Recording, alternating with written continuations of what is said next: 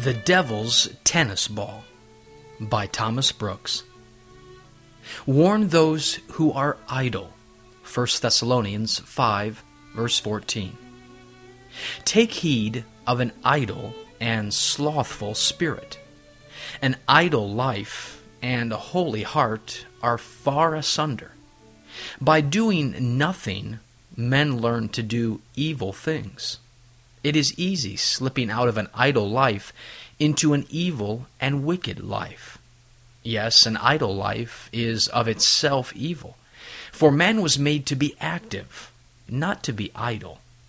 Idleness is a mother sin, a breeding sin. It is the devil's cushion on which he sits, and the devil's anvil on which he frames very great and very many sins.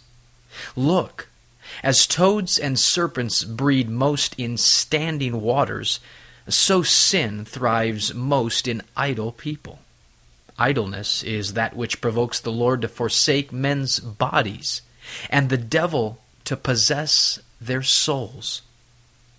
No man has less means to preserve his body, and more temptations to infect his soul, than an idle person. Oh, shake off sloth. The sluggish Christian will be sleeping, or idling, or trifling, when he should be in his closet a-praying.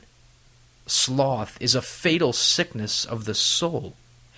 Get it cured, or it will be your eternal bane.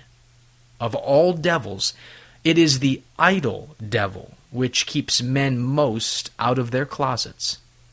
There is nothing which gives the devil so much advantage against us as idleness. Idleness is the time of temptation. An idle person is the devil's tennis ball, tossed around by him at his pleasure. The fowler bends his bow and spreads his net for birds when they are set, not when they are up on the wing. Just so, Satan shoots his most fiery darts at men when they are most idle and slothful.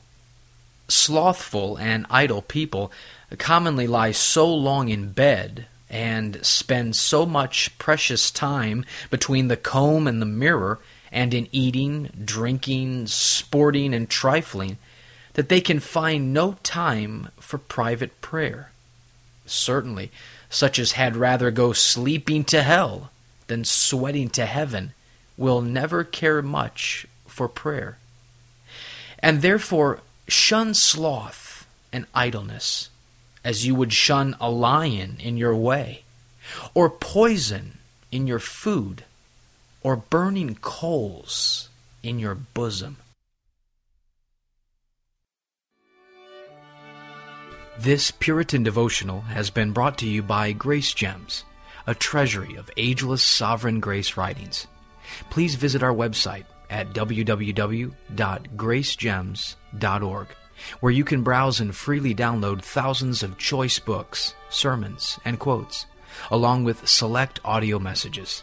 No donations accepted. Thank you.